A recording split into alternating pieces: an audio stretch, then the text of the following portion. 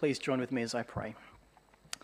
Dear Heavenly Father, thank you that you're a God who speaks, a God who's made himself known. We do pray that you'll calm our minds and our hearts and that we may hear you speak tonight. May we grow in appreciation of who we are if we're your children. In Jesus' name, amen.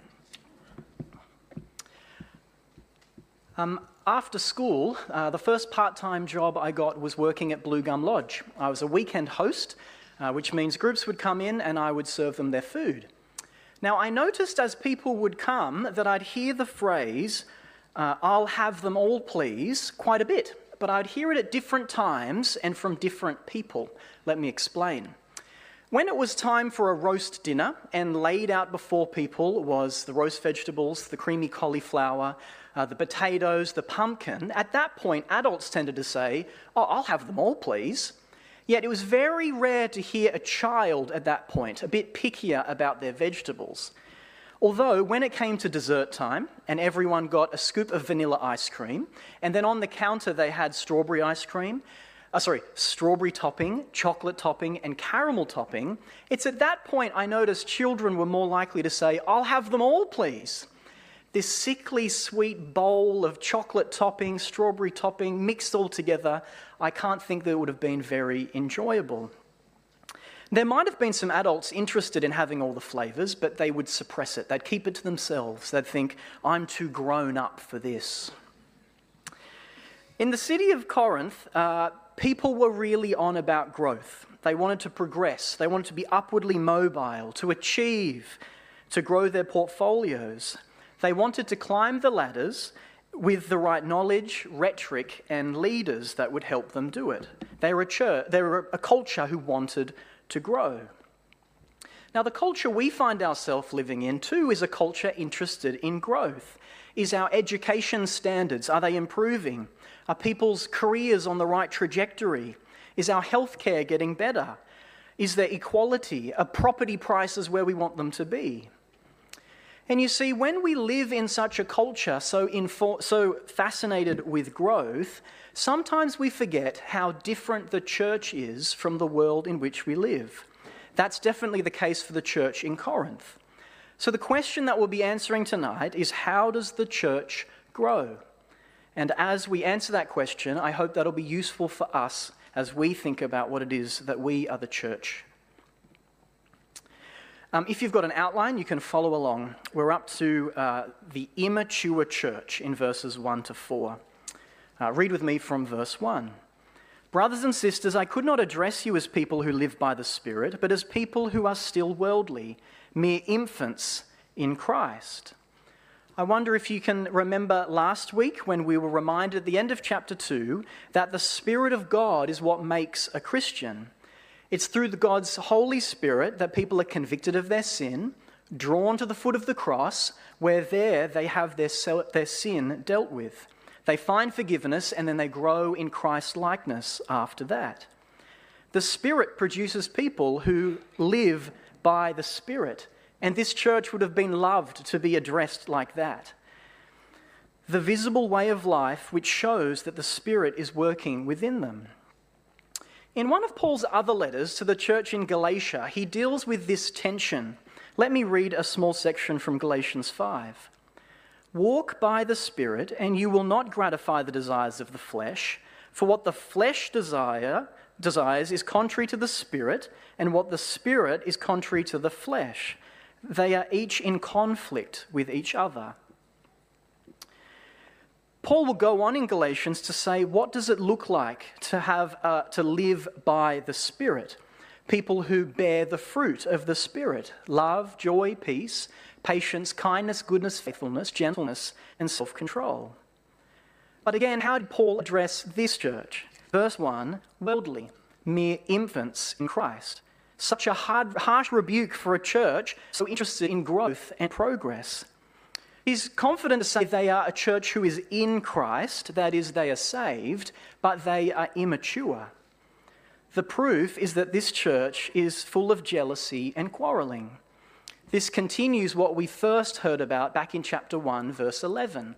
The report from Chloe's household had come to Paul, and the church was full of quarrels. Both jealousy and quarreling are listed back in Galatians as acts of the flesh. They are said to be contrary to the Spirit. Read with me from verse 2. I gave you milk, not solid food, for you were not ready for it. Indeed, you are still not ready. When a baby doesn't progress from milk to solid food, something is going wrong. And that is what's happening in this church. The infighting and the division is a sign of their immaturity. Something's going wrong. Now, we might not have this same sense of divisionness within our church. You might have a preacher you prefer to listen to, but we're not so much placarding after church, I'm with Steve, I'm with Stephen. Thank goodness, that would be quite awkward. But still, we should be a church interested in growth. But here we're reminded that growth doesn't look just intellectual. Our actions and our character and our fruit is what shows our growth. What we'll continue to see is, well, where is the source of this growth? And that's what Paul will address now. The truth about how the church grows. Firstly, the church is grown by God, verses 5 to 9. Read with me from verse 5. What after all is Apollos? And what is Paul? Only servants through whom you came to believe, as the Lord has assigned each his task. You see, the antidote to this division created by their allegiances to leaders is Paul wants the human leaders put in their right place. Paul acknowledges that he came to the church and then he moved on. Apollos came and had the next sort of input in the church. Verse 5 says, through them they came to believe. Yes, God did use these leaders. But what does Paul say about himself and the other gospel workers, Apollos and Peter or Cephas? Verse 5, well, we are just servants. Verse 5, the Lord assigned us each a task. Verse 8, we have the same purpose. And in verse 9, we are co-workers with God. You see, if God's work is unified in how he works in the church, so should his church be. Let's keep reading in verse 6. I planted the seed, Apollos watered it, but God has been making it grow. So neither the one who plants nor the one who waters is anything, but only God who makes things grow. God's involvement in the church is shown through this agricultural metaphor, repeated twice. God gives growth. When Georgia and I were first married, we lived in a very small unit. We didn't even have an outside balcony. So to, bring some life into the place, we really got into indoor plants. We bought a book about indoor plants, and I saw this really cool picture. It was a plant growing out of an avocado seed, and I thought, that's what our place needs. I followed the instructions perfectly. I prepared the seed. I put some skewers in it, put it in just the right amount of water, placed it in the right part of the house, and I waited. And I waited, and I waited, and then Georgia threw it in the bin because it never grew. You see, you don't need to garden for long to know that planting a seed and watering a seed is pointless if it doesn't grow. Now, that is what God does amongst his people. He gives the growth. But this isn't just individual growth, but also the corporate growth of the church. In verse 9, Paul says, you collectively are God's field. You see, the church isn't like a community garden patch where everyone has their own little part and you tend it. No, the church is God's because he grows it. He gives the growth, the health, the vitality, and the flourishing. How did you become a Christian? How do Christians grow? Well, it's a work of God. And as good as it is to read Christian books or to go to conferences or to listen to good preachers, nothing will happen unless God does the growth. And what we'll see is that this growth isn't random. It has a location, a source, a foundation. So it brings us to our next point. The truth about growth is the church is built on Christ in verses 10 to 15. From the agricultural metaphor, now we move forward into an architectural one. And the church is said to be God's building, but differently in this metaphor, God is not the builder. Read with me from verse 10. By the grace God has given me, I laid a foundation as a wise builder, and someone else is building on it. But each one should build with care, for no one can lay any foundation other than the one already laid, which is Jesus Christ. Here Paul describes himself as a master builder. God has given Paul a job to establish the church in Corinth. The foundation that Paul laid was the gospel message of Jesus Christ and him crucified. God's building, God's church, built on God's Son. It's the only location by which Christian ministry can take place. There is no other foundation. The house my dad grew up in was built in the 1920s or 1930s, he thinks. Before the days of concrete slabs and metal reinforcement, it was laid on huge sandstone blocks. And year after year, the house survived. If any part of the building had slipped off the foundation or wasn't quite laid properly, then it would have simply sunk into the sandy soil. But the house lasted the test of time because of the foundation on which it was laid. Same with the church. But here we see that the quality of the house, the foundation is set. Here the foundation for true Christian ministry remains the same, but what changes is the building materials built on this foundation. Read from verse 12 with me.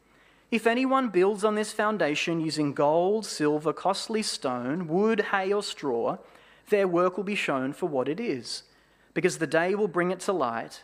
It will be revealed with fire, and the fire will test the quality of each person's work. You see, there will be a day when the Lord Jesus returns to come and judge. All hidden and invisible Christian ministry will be brought to light. The work will be tested by fire, and the work will either survive or be burnt up. Some materials will last, gold, silver, precious stones. That is Christian teaching consistent with the teaching of Christ, consistent with the foundation on which it's lay. As the foundation is sure, the building materials are too. But others are not. Wood, hay, and straw, teaching fabricated from man's own mind, not consistent with the scriptures, not consistent with the foundation of Jesus. You see, here we see God cares a lot about how people build. The loss spoken of in verse 15 is meant to be a warning for all those meant to be a warning to us all that what truly counts in our service of Jesus is whether what we do lasts. The salvation of the builder isn't brought into question in verse 15. They will be saved. But the warning is meant to be serious. If we're telling people about Jesus, whether it be in our homes, our church, or our community, we should be prayerful and we should be praying that what we're doing will last, that the people we're telling about Jesus will be found safe in him on the last day, that they will remain with Jesus, saved by his blood, on the day that they meet him face to face. I feel this can be quite challenging because so often in Christian ministry or in church, people, we like to be liked. We like to have people enjoy our company. We want to feel loved. We want people to feel supported. But our highest priority must be with those we tell about Jesus and those we disciple in the faith, that they will remain on the last day, that they will survive judgment because they are safe in Christ. I wonder if you noticed, although the warning is front and center, there's also a positive element too. Verse 14 says, if what has been built survives, the builder will receive reward. And similarly, back in verse 8, they will each be rewarded according to their labor. It's hard to know exactly what this means, but I think the best bet we have in the context comes in just the next chapter. In chapter 4, verse 5, this is what Paul says. Therefore, judge nothing before the appointed time. Wait until the Lord comes. He will bring to light what is hidden in darkness and will expose the motives of the heart. At that time, each will receive their praise from God. It's almost like that "well done, good and faithful servant" from Matthew 25. That is the reward for Christian service. When I used to work as a primary school teacher, I found myself at many athletics carnivals. And what I noticed about athletics carnivals is that people start out really fast, and then they get to the back straight, and they slow right down. And then they head around, they come into the home straight, and that's where parents tend to be cheering. A child will run so much faster because the parents are cheering them on. And if it's the 800 metres, then they go around again, slow right down, back straight, almost give up, but then for some reason they're able to sprint the last 100 metres. You see, the challenge is, do we serve God wholeheartedly no matter where we are, who we're serving, and who sees it? Christian ministry is meant to be done for an audience of one. We shouldn't be people pretending when people see us. Next, we see the truth about growth is the dwelling of the Holy Spirit. Verses 16 to 17. Read with me from verse 16. Don't you know that you yourselves are God's temple, and that God's Spirit dwells in your midst? In the Old Testament, people would travel, they would journey to the temple to offer sacrifice, to meet with God. In John 2, Jesus calls himself the temple. He is the place where God reveals himself. He is the one through whom God relates to the world and in whom God's people worship. But here, staggeringly, the church is called the temple. The church in Corinth had forgotten whose they were. They are meant to be an outpost for Jesus, making him known in the world, the place where God's presence dwells within that community, the place where people come to know the living God. The corporate people of God is the location by which God's Spirit dwells. Like a wall missing a brick, each part of the temple is needed. Verse 17 said, "And you together are that temple." God's church is sacred, it's holy, it's set apart because it's purchased by God for his use in this world. God will protect his church, although some might try to destroy it. Verse 17 says, God will destroy them. They will not win.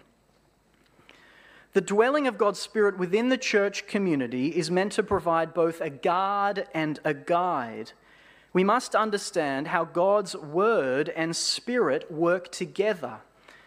God's Spirit dwells within those who have God's Spirit dwells within those who have put their trust in Jesus.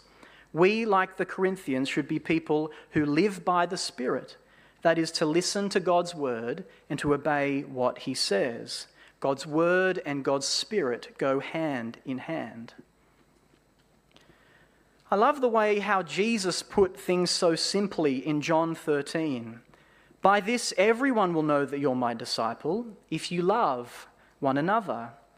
Divisions and quarrelling have no place in God's church because we must be an outpost of God's love, demonstrated by God's Spirit lived in our lives. So the question we began with tonight is, how does the church grow? We've been given a rich and vivid description of the unity of the church and seen how it grows. The church is God's field, grown by God. The church is God's building, built on Christ. The church is God's temple, where the Spirit dwells. Over the last couple of years, I've been watching the series The Crown, a dramatised version of the royal family and all the happenings. I've just got to the part where Prince William comes onto the scene as a small boy. And it sometimes gets me thinking, what would it be like to grow up as Prince William? Does someone whisper in your ear at some point and you're like, wait, I'm who? Or they take you to a particular castle and he says, wait, that's mine? As Christians grow and as the church community grows, it must grow in its appreciation of whose they are and what they already have. We have all things in common. We possess all things because we're in Christ. And that's what we'll see lastly. possessing all things in Christ, verses 18 to 23. In verses 18 to 20, Paul picks back up his metaphor of his theme of wisdom and folly, and he picks two quotes from the Old Testament which really focus on God knowing and God seeing all things. And if God knows all things and sees all things, then we need God's perspective on life and the church. We need God's eye view. And what is it that God tells us? Verse 21, so then no more boasting about human leaders. It almost feels like Paul's now exasperated. He's had enough. Their divisions just simply will not do. So what does this church need to know? Whose is this church and what do they have? Verse 21 continues, all things are yours, whether Paul or Apollos or Cephas or the world or life or death or the present or the future, all are yours, and you are of Christ, and Christ is of God. These 5 words there, world, life, death, present, future, it seems to be an encapsulation of what all humanity struggles with. You see, there's difficulties in the world, complexities in life, devastation of death, confusion about the present, uncertainty about the future. But you see, if we belong to Christ and Christ belongs to God, then we belong to God, the God who is sovereign over the world, who is the giver and sustainer of life, the one who sent his Son to free us from the curse of death, the God who never stumbles or sleeps in the present, and the God who knows the beginning from the end. He knows the future. These are things all Christians have in common once they've put their trust in Jesus. You see, we don't belong to human leaders. If we did, we'd simply be let down. Human leaders will let us down, but if we belong to Christ, which we do as Christians, he will never let us down. We are his possessions, his treasure, those he purchased with his own blood. Sometimes I get asked the question which generation I'm in, and I really never know how to answer people, although I do know for sure that I'm in generation Toy Story. Now, what I mean by that is when I finished school and I sat in the movie theatre with my friends next to me, someone was bawling their eyes out. Because just as Andy had grown up and left his toys behind, that too was us. Where had our parents put our toys? That is my generation. Now, what I love about the Toy Story movies is that Woody, if he ever gets confused of whose he is and what is his, he looks at his boot. He is Andy's. The challenge I want to give you this week is every time you put on your shoes, how about you say this to yourself? I am of Christ and Christ is of God. I am of Christ and Christ is of God.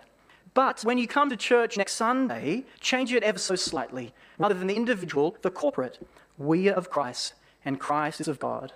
We are of Christ. We are his. We possess all things.